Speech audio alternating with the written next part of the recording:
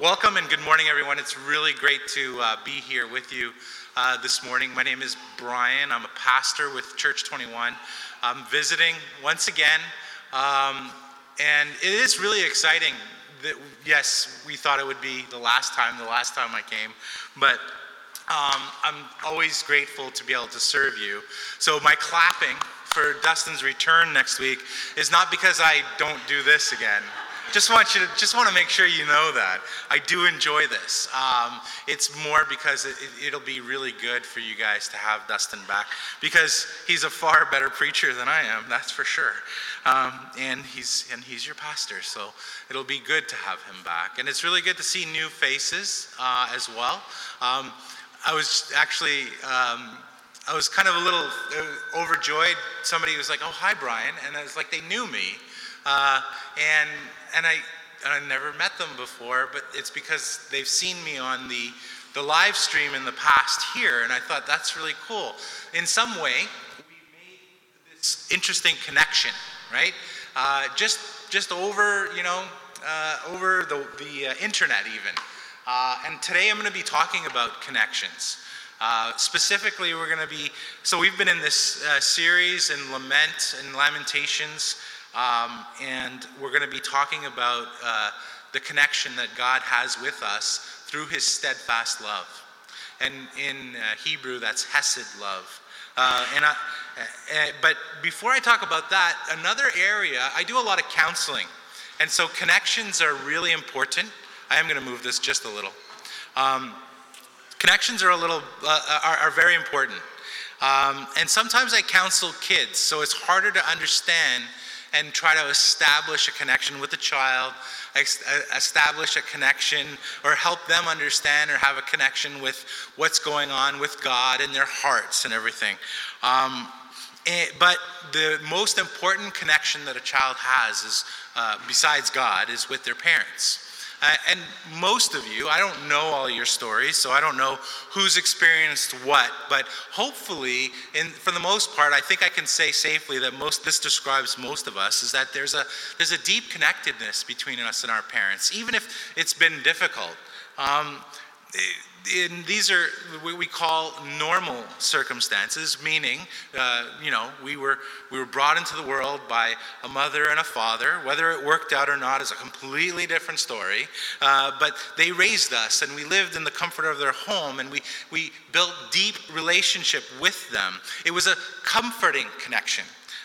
It was an unspoken connection. You just felt like everything was okay.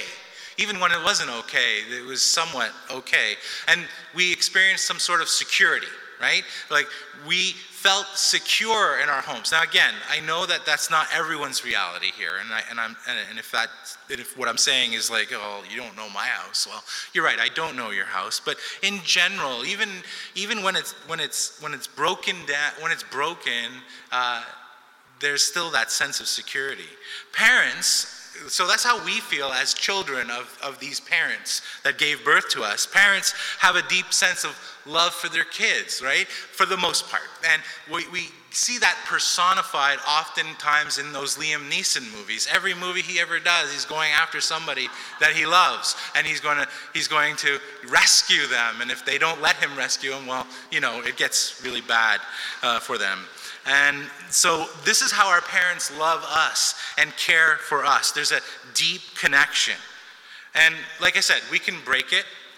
And when it's broken over the course of 18 years, presuming, you come into the world and then maybe you leave the home. Culturally, not everybody leaves the home after 18 years. But the connection is still there, right?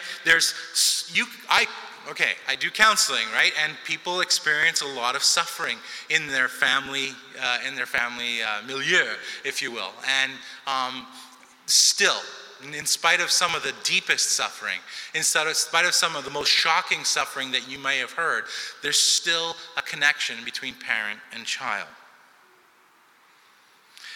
But with adopted children, or children who have been taken out of the home at a young age, it's a little different. They've been separated, either because they were needed to be separated from their parents, or their parents couldn't take care of them, or maybe some other trauma happened in their lives that they were removed from the home. And that is traumatic for a child. And I'm hoping that in describing this today, we're going to get really a sense of what is broken in this relationship between parent and child. When kids are separated, we don't realize this, but oftentimes at the ages of 1, 2, 3 years old, they actually have to fight for food. They have to fight for security. They have to fight for feeling comfort in their own living conditions. At 2 years old, they're largely left on their own. And so there's this connection that's broken between parent and child. The people that were supposed to actually raise them disappeared out of their lives. Disappeared. And so there's these new parents that come into their lives, hopefully, God willing, that there's some gracious, good, loving parents that come into their lives, and they choose to love them, right? And we think, wow, that's great, right? And if any of you have adopted children, you know what it is to choose to love children that you didn't give birth to, right? If any of you have blended families, in some ways, you know what it is to choose to love kids that were not originally your own. And there's this sense, I think, that it's a normal tendency to think, well, I love this kid. I'm choosing to love this child, so everything should be okay, but it's not okay. Not every time, but often, kids who find themselves in these situations where they're adopted have attachment disorders, and they act out. They have difficulty actually connecting with their parents and their families. Children often have behavioral issues. They have anger and hoarding and stealing and lying and restlessness. They can't sleep at night. They might even become some of the bullies that you see in school, right? Their behavioral problems just seem a bit more than most kids. Not that kids in normal families don't have behavioral, they do. Believe me, they do. I did, and I was in a normal family. Not really, but yes, I was in a normal family. But you see this, statistically, this comes out with children who are in adoptive families. The connection between parent and child is just not the same. They need to feel secure. This is what they need, right? Above all else, yes, the parents love them, but they know that love can only go so far. There's other things. There's a more layered love that they need, and they need to find security in that love. They need to find consistency in that love. The adoptive parents or the caregivers, the foster parents, need to be patient above all else with these children, because it's just not going to be normal. And I put that in quotes because, again, what is normal? So these kids, they're young, they're in this new environment, they just can't get with the program. You can't just tell a kid, well, snap out of it. These parents love you, everything should be okay. You should feel secure that you get 3 square meals a day. Everything should be fine. It takes time and a constant reminding for the child. Oftentimes, there is therapy that is required because kids need to be reminded of what is true, because it's hard for them to make sense of what they're believing and thinking because they try to control their environments. It's frustrating for new parents. They chose them, and they should be considered trustworthy. But a 2-year-old just can't process how things are supposed to be, so they act out because they lack the language to articulate what they're feeling. They learn in some ways that they can only trust themselves. After all, in the orphanage or wherever they were, I don't know if we use orphanage as a term anymore, but wherever they were before this, they couldn't trust their environment. They choose to do what is right in their own eyes. And their misbehaviors often give them a sense of control because their life largely feels out of control. And it can take them years to feel normal. So again, we're in this book of Lamentations. This is the last time we're going to be looking at this. And we've been looking at sorrow in the midst of brokenness. And I hope the weight of what a child who's been removed from their original parents in their original home, where we might have sorrow in the midst of that.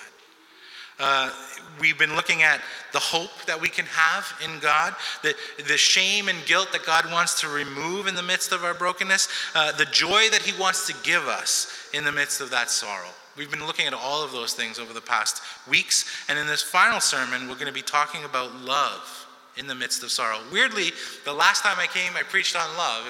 It's like, okay, Brian, you didn't do enough. Well, I don't think you could ever do enough to preach about the love of God. So here we are today again. And this love, this time, we're going to use a specific term called hesed love. As I said before, it's the Hebrew word hesed for this idea of steadfast love. And it takes time to explain. It's not just love. Love is just too almost trite a word and maybe overused in our culture today. So we have to look at different aspects of it. And so in the English version of the Bible, from the Old Testament, it calls it steadfast love. In the New Testament, it's like agape love. Okay? And so, like a child born to parents, now looking at us in general, not necessarily adopted kids, but everybody, mankind was created by God, right? And sometimes we tend to think about creation and God and our relationship to God as kind of like a zoo. We build buildings, we build cages, we put animals in them, right? And there's kind of like a bit of a disconnect. I guess if you're an animal lover, maybe you're like, no, I love maybe that's you, I don't know. But for the most part, there's this disconnection. Certainly people come in to see the zoo, or maybe when you're a kid, you built an ant farm. How connected were you really to the ants? You put them in there, you watch them, you hope they didn't break out and go around the house or something like that. It seems impersonal, but God creating us, God creating mankind is not impersonal. In fact, it's very personal. And there's this connectedness between the Creator, God, and creation, us as human beings. We had an intimate relationship, and God had an intimate relationship with mankind, and He created us in His image and likeness. And there's probably a lot of lofty theological ways that I could describe this, but I'll describe it one way. And I don't know, this might resonate with some, and when you're growing up and you see your parent and you want to be like them, I want to be like them. Right? You look at your mom or your dad, and so let's say for me, I want to be like Dad. There's something admirable about this larger than life person, and there's things about them that you want to be like. Right? There's this connectedness. There's this relationship. Right? This is what it means to be image bearers of God. So much so, it's such a strong thing that when we want to hurt each other, when a parent wants to hurt another parent, or even when a parent wrongly hurts a child, they might say, "You're just like your father," right? There's a negative connotation to that, right? Suddenly I bear the image of the bad things about my dad. But you see, there's a connection there. And so it's very strong. So God created us in His image and likeness, so there's things about Him that we bear, like love and justice and the desire for life. God also spoke to them. He communicated with Adam and Eve, and He said, this is how you will live. This is what you will do to have life-giving flourishing. And He told them how to flourish in obedience and abundance. And so we even think about like a king, right? Again, maybe in your idea, because, we don't see Queen Victoria. Incidentally, I just became a citizen last week of Canada. Go Canada, right? And there's a connectedness there too, right? I somehow, after 42 years, said, okay, connectedness. It takes time, right? So, all right. So now, queens, kings. I'm getting back to that. Get back on topic, Brian. Get back on topic. So we can also call and look upon God as a king, and we might think that separates us out, but it's not, because the Bible, the way it describes the relationship between God as king and mankind, is that we are His vice regents, and we've been given all of creation to steward. This is our relationship with Him. It's not loyal subjects, people in a far-off town that the king sometimes blesses with good things, but often takes taxes from them, and the way we see it in books and movies. No, we are princes and princesses. We're heirs, and we live in communion with God. This is the connectedness that we had with God when He created us. Adam and Eve were naked and unashamed. I don't know about you, but there aren't very many people that I'm going to walk around naked with, right? Honestly, nobody except my wife. Maybe. Sorry if this is a little off color. But you understand, like, there's a freedom there. It gives us this image of there's nothing that we need to hide between us and God. There's a connectedness. It's unbroken. And it's a connection between God and man. And God said that it was very good. And this connection is very profound. But we broke it. We rebelled against God.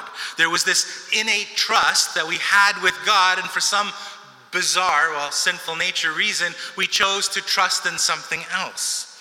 We were given dominion over creation, and we had all that we needed, but we decided that we wanted something that was not given to us. We had perfect security with God the Father, and we chose to hide from him instead. And because of our rebellion, we were thrust into the wilderness, into the unknown, where we could experience all sorts of pain and trauma and suffering and ultimately death, both physically and spiritually. We would be separated from God. The connection was lost. The adoptive child that I was talking about earlier, the orphan, would never choose a life of separation and disconnectedness from their parents. They would never do that. They're too small. They're not developed. They don't understand what it would be to do that sort of thing. Yet we, as God's kids, we did that. We walked away. God didn't break the connection. We broke the connection. And so this should bring us sadness and sorrow. And this is the sorrow that we are talking about that's described in Lamentations. And if you are one of these folks who was orphaned and adopted, I apologize if what I've talked about right now offends you in any way. It could be especially painful for you, because you uniquely know what it's like to lose that connection between you and your parents that we mostly take for granted. Why would anyone deliberately choose that? Why? Yet we did. As mankind, in our sinful nature, we disconnected from God. But God, in his great mercy and love for us, upheld that connection anyway. We already get a glimpse of what it means for God to have hesed or steadfast love. God promises in the garden to reconcile or reconnect what was broken. He even clothes his rebellious children, offering security. He could have just packed it all up. He could have just said, look, this is done. This didn't work. Never mind. Snap my fingers. Gone. Everything. But he didn't do that. He decided to love us anyway, in spite of our rebellion. And he does this out of his steadfast chesed love. And we see this in a profound way. And so the Bible in the Old Testament tells story after story about how we are constantly rebelling against God and how God is upholding his steadfast love. And we get to see this in a profound way in the Exodus story, where God rescues his people from Egypt out of slavery and reminds them of who he is. Because he reminds them that he did this out of his character, out of the root of who he is. And he says, and I'll read it in Exodus 34, the Lord passed before him, that's Moses, and proclaimed, the Lord, a God, merciful and gracious, slow to anger and abounding in steadfast love and faithfulness, keeping steadfast love for thousands, forgiving iniquity and transgression and sin, but who will by no means clear the guilty, visiting iniquity of the fathers on the children and the children's children to the third and fourth generation. God displays his hesed, his steadfast love. It's the love that captures the connectedness of God that he seeks with his people. Out of his character, out of who he is, he's merciful, he's gracious, he's faithful, he's forgiving, he's just. Slow to anger. That's like an amazing bonus. We're so grateful that he's slow to anger, because if he was quick, again, we probably wouldn't be here. He has steadfast love for us, and he upholds it perfectly. And guess what? We never uphold it perfectly. So as several hundred years go by, we arrive at our book of Lamentations today, where Jeremiah is saddened over what is broken, over the broken connection between God and his people. These are God's kids, and they rebel against him. and they're suffering as a result. And so Jerusalem is being destroyed, and the people of God are being exiled to Babylonia. Yet God continues to uphold his steadfast love. In the midst of this suffering, Jeremiah helps us recall God's hesed or steadfast love to remind us that God will continue to uphold it to the end, to remind us that God will continue to uphold his end of the covenant with his people, though things look pretty bleak right now. And so we look at our scripture passage for today, and I'm reading from many scripture passages, but I had to pick something that, was part of what I was reading, and because it's part of Lamentations, so I'll read it again. Lamentations 19-24. Remember my affliction and my wanderings, the wormwood and the gall. This is Jeremiah saying this. My soul continually remembers it and is bowed down within me. But I call this to mind. So he's remembering his sorrow, but he remembers this. Therefore I have hope. The steadfast love of the Lord never ceases. It never ceases. His mercies never come to an end. So everything is going wrong around them, yet Jeremiah can say God's steadfast love is forever. And they are new every morning. Great is your faithfulness. He's praising God in the midst of his suffering. The Lord is my portion, says my soul. Therefore, I will hope in him. And we've talked about hope, but I want you to really catch this sense that God is communicating to us through his word that his love is steadfast and never ceases. The biblical narrative shows that we as human beings are unable to keep our end of the bargain, our end of the covenant, our connection to God. We drift, we sin, and we run completely the other way. If you feel today is somewhat disconnected from God, this isn't God's fault. God is always standing there, ready and waiting to receive you with open arms. He's always been faithful, but we haven't been faithful. So now we go back to adopted kids for a second. So as I said before, adopted children or children who are orphans or separated from their original parents, they are experiencing a trauma in their life. This is abandonment, right? And the whole adoption process, wherever they transition from and to, this is all part of that trauma. And what happens in those situations, not just behavioral issues, this is part of those behavioral issues. There's these attachment disorders that they get diagnosed with from time to time. The child in these attachment disorders, children have difficulty developing attachment to their new parents, and that's very difficult for both the parent and the child. The parents choose to love, right? It's, hey, we're going to adopt this child. We're going to open our home. We're going to bring this person in, and we're going to treat them like our own. But the child who's voiceless and needing security and a trustworthy situation, and we say, yeah, of course it's secure, right? But it isn't for the child. It doesn't feel that way for the child. And so it's hard for them to attach, to have that connectedness with their new parents. Again, it takes time. So this reactive attachment disorder, which is more specific, the connection is broken at a basic human level between parent and child. And they have a hard time coping with their feelings, and so to do that, sometimes they act out in different ways, different behaviors. There's another attachment disorder called disinhibited social engagement disorder. This one ought to scare all of you who have children. In this case, the child doesn't necessarily connect well with the adoptive parents, but they connect with everybody around them. They have no boundaries. They have no understanding of who's a bad person or a good person. They just go to them. Oh, this is my new best friend. You just met them 2 seconds ago. Yeah, well, he's my best friend now. This should scare us completely. So they overly connect with everyone, and it's indiscriminately, and in some cases they put themselves, not in their own fault, but they put themselves in dangerous situations. I actually counseled a child who had this behavior, and when I asked them, who are the people closest to you? We were doing this exercise where we write names in boxes. Who are the people closest to you? There's not enough room in the smallest box around this child for all the names. She named she named somebody that I knew that she had never met but maybe once. And I was like, why is this person here? Oh, well, I don't know, because, they're my friend. And I'm like, but you don't know them, right? This is how disconnected they are in terms of what it means to have connection with people and with parents and others. In both cases, Hesed love, connectedness, is broken and needs intervention. Adoptive parents need to give almost godlike security, structure and consistency, and patience. This is what they need.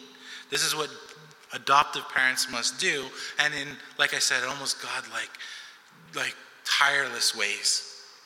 Like orphan children, though, we should be able to see ourselves in these descriptions. It's in our sinful nature that we rejected God and we fail to attach to him. We fail to attach to him, and then we run to everything in this world for comfort and satisfaction. We over-attach to the wrong things. And in all these things, these are sinful behaviors, we hurt ourselves and we hurt others. We are not unlike these orphan children. So what do we need?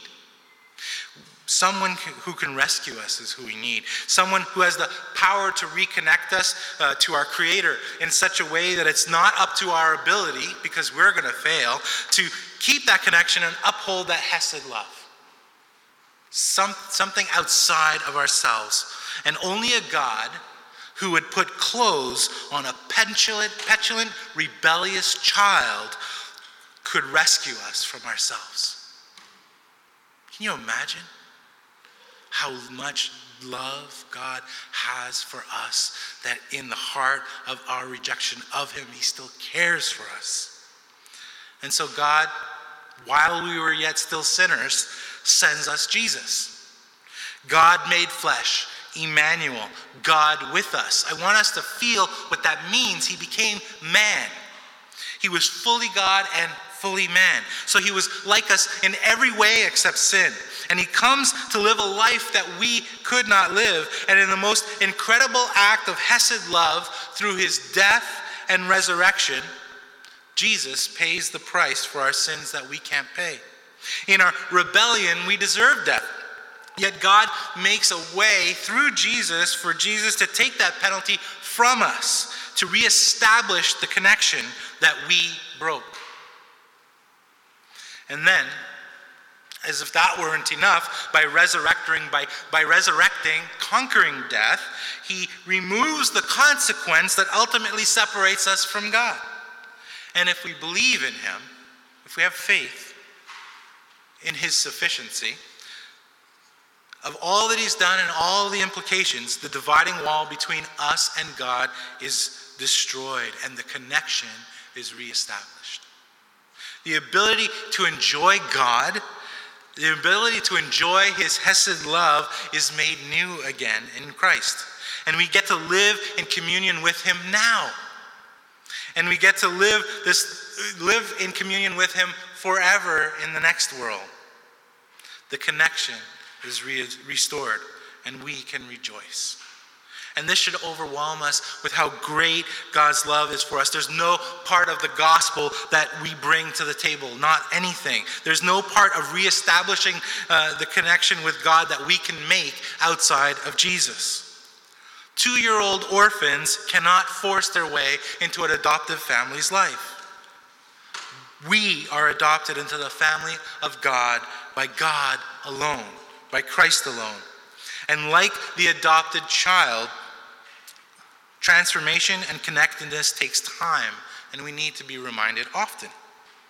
Jesus wants us to know this, and we can read this in his words. God loves us with Hesed, steadfast love. He rescues us, and he also gives us the ability to respond by loving him back and loving others. And that's the basis for the 2 greatest commandments, to love God and to love one another. So look what it says in John 14:15.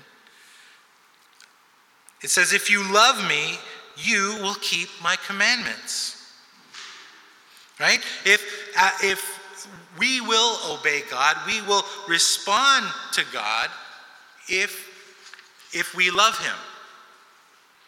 It says, if you love me, you will keep my commandments, and I will ask the Father, and he will give you another helper to be with you forever, even the Spirit of truth, whom the world cannot receive, because it neither sees him nor knows him. You know him, for he dwells with you and will be with you. So Jesus, knowing that he's the connection keeper, he knows that he's the one who can uphold it and that we can't, he, out of his hesed love, he says, I know, if you love me, and you respond to what I say by doing what I say, and I know you can't do that on your own, but don't worry, I'm going to give you my Spirit to help you accomplish that. Like, he covers everything. He takes care of everything. Jesus is fully aware of the wounds that we have in our hearts from being disconnected with God, and how our own sin makes us feel lost and abandoned. But Jesus says this, in John 14:18, I will not leave you as orphans. I will come to you. Right? Orphans can't come to their parents. Orphans can't go out and go door to door looking for parents. They can't do that. Jesus comes to us. So we're not on our own. We don't have to obey God like by white knuckling it and saying, I guess I just need to please God and make sure, right? Even I'm sure there are some adopted kids, when they arrive into their new home, their new family, they're like, okay, I can't screw this up. I got to make sure that I do it right. But no, they need to learn and feel secure, right? The connection is intimate between us and God now, because Jesus gives us his Spirit to live inside us to help us obey. God's Spirit is living inside us. How more intimate a connection do you want? It's the ultimate intimate connection. So, and Jesus says, I'm going to manifest myself. We're looking in John 14 right now. And Judas, not the guy who betrayed Jesus, another Judas, sometimes known as Thaddeus, is asking Jesus to explain what it means that he will manifest himself to him. So he's like, does this mean, like, the way he's asking the question almost seems like, so when I need you, kind of like a genie, you'll just appear? Is that what that means? Right? But Jesus is like, no, it goes deeper than this. In John 14:23, Jesus says, if anyone loves me, he will keep my word, and my Father will love him, and we will come to him and make our home with him. I know you guys knew when he's going to drink that. He's holding it, right? It's a problem I have. I pick it up. I know I need it. There, I took 2 sips. He will come to, and we will come to him, that means us, and we will make our home with him. Jesus' answer gives deeper meaning. Father God, in a fatherly way, will love us, and in a fatherly way, will love him, and we, Father, Son, and Holy Spirit, will make our home with him. This is what God is saying. We are going to make our home with him. Think about that, home. There's another illustration, another idea or thought that can talk to us a bit about what it means to be connected. I just shared with you, so I just became a Canadian citizen. So in some way, after 40 some odd years, I decided, okay, Canada can be my home. Growing up, so I'm from New York City originally, and so we moved from New York City when I was 8 years old, because I turned 8 in the same year that we moved. And we came to Montreal, okay? And then we live in one house, and I was actually just sharing with Linda, we moved from one place to another house. We lived there for a few years, and then we moved from another place to another house, and I moved all over the place. Lived in a few houses, and I know maybe some of you are world travelers and you lived in many places, and maybe this isn't your reality, but for me, I remember as a young adult, I was about 20 some odd years old, living at my mother-in-law's at the time, which again, didn't feel like home to me, and I was like, I don't feel like I'm at home. My connectedness to my American citizenship was very strong back then, so I felt like I wasn't in my own country. I wasn't in my own home. I couldn't do or feel comfortable in my surroundings. I felt out of sorts. There's this weird feeling of disconnect, right? And so I remember one day, finally, later, years down the road, when I was in my own home, a home that I purchased, and that might sound prideful, and probably it was at the time, I'll be honest, if I'm honest with you, suddenly I remember thinking, now I feel like I'm at home. I feel connected. In the most intimate way, through Jesus, God wants to make his home with us. And in reestablishing his connection with us, his Hesed love, he makes it feel like home. Yet establishing this connection, showing us his Hesed love is not just a vertical thing, right? It's not just between us and God. That's loving God, right? We also need to love others. It's horizontal between you and I. So remember back in September, when I preached on John 13:34, it said, "A new commandment I give to you, that you love one another, just as I have loved you. You also are to love one another. By this, all people will know that you are my disciples, if you have love for one another." So with this same steadfast love that God gives us, we must love one another with steadfast Hesed love. Again, it's not white-knuckling it. It's not, well, I guess if I have to love them, I'll love them, right? But like adopted children with attachment disorders, we can't truly discern how to love one another with Hesed love. We hurt people, and we love out of our own selfish need for security often. It's a very self-motivated way that we love other people. But Jesus shows us how to love through his life, death, and resurrection, and all the implications of the gospel. So to grow in maturity in Christ, in Hesed love, we have to remain connected to Jesus through his word and his community. We must abide. And so scripture uses this word abide to describe, again, another facet of what it means to have steadfast love. So we look in 1 John 4, verses 7 to 12, and I'll read it. "Beloved, let us love one another, for love is from God. And whoever loves has been born of God and knows God. Anyone who does not love does not know God, because God is love." So already there's an established connection. If you love God, so if you're connected to God, then you're going to love, right? It's very much rooted in abiding and being connected to God. In this love, verse 9 says, of God was made manifest, there's that word manifest, among us. So God's presence, Jesus present with us, making home in our hearts with us, that God sent his only Son into the world so that we might live through him. In this love, not that we have loved, but that God has loved us, sent his Son to be the propitiation for our sins. Beloved, if God so loved us, we also ought to love one another. No one has ever seen God. If we love one another, God abides in us, and his love is perfected in us. There's that word abide. Hesed love has to be, so it's rooted in the gospel. It's rooted in what Jesus has done for us. It has to be sacrificial. Jesus sacrificed his life for us, and redemptive. He redeemed us. He reestablished the connection with God. So we too need to engage in relationship that does that. We have to sacrifice our own desires, our own needs, our own wants, and look to the desires of other people. Our relationships have to be redemptive, not because we're acting out of our own selfish need, but because we desire for others to feel connected to God as well. So we want to foster that. We want to help them grow in that.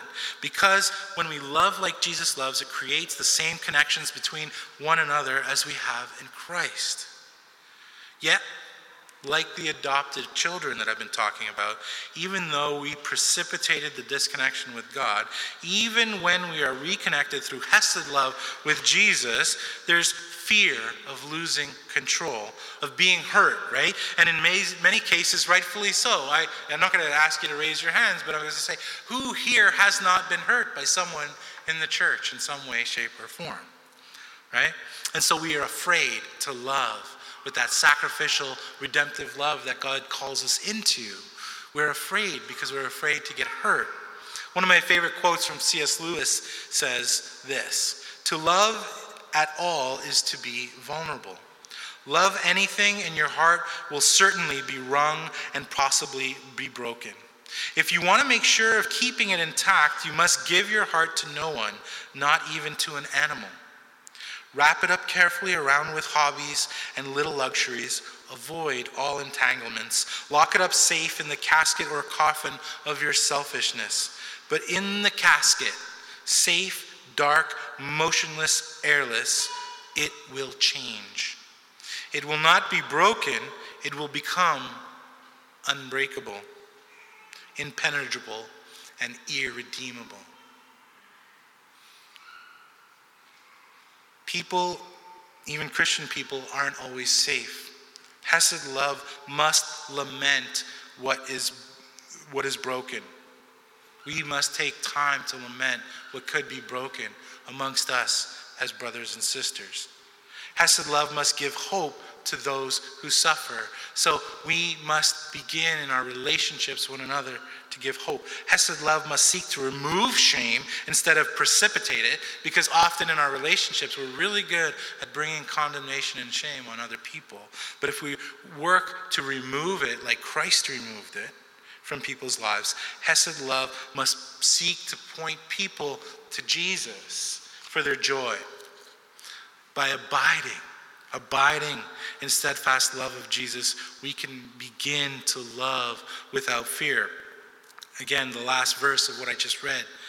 No one has ever seen God, but if we love one another, God abides in us, and his love is perfected in us. Jesus describes his relation to us and how we are connected. He says in John 15 that he's the vine and we are the branches. A branch cannot live removed from the vine. A branch cannot bear fruit if it's not connected to the vine. Water and nutrients flow from the vine to the branch.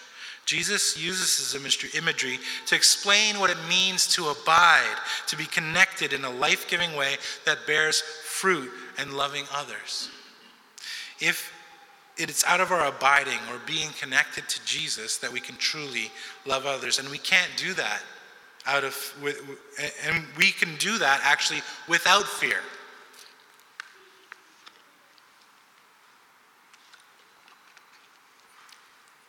In 1 John, it says, by this meaning abiding, is love perfected in us, so that we may have confidence for the day of judgment, because as he is, so also are we in this world. There is no fear in love, but perfect love casts out fear, for fear has to do with punishment, and whoever fears has not been perfected in love. We love because he loved us first. So when we seek to the well-being of others, we incarnate Jesus. We become like him, and we abide, and it's out of our abiding in him that we can love others. So we start to build those connections, those Hesed love connections, so that we desperately need, and we continue to foster a Hesed or steadfast love and connection with God the Father, because we're loving one another as the family of God. We are connected to God, and we are connected to one another through Jesus. And we must celebrate that, foster that, build that. We have to encourage one another. We have to bless one another. We have to come alongside one another and do things sacrificially for one another and seek to have those redemptive relationships with one another. And we can only do that if we abide in Jesus. So let me pray. Father God, we thank you that you are a good God. We thank you that you love us, and that you make the connection that we cannot make. That you as an almighty and powerful God, but that is not far away, but is close and intimate and desires connection with us, comes to us and establishes that connection through your Son, Jesus. Father God, we so desperately need security. We so desperately need consistency in our lives. We need that more than we even know. Lord, we pray that we can obtain this, have this through Jesus, who is the one who makes us secure. Father God, we thank you that you give us hope of eternal life and salvation through him.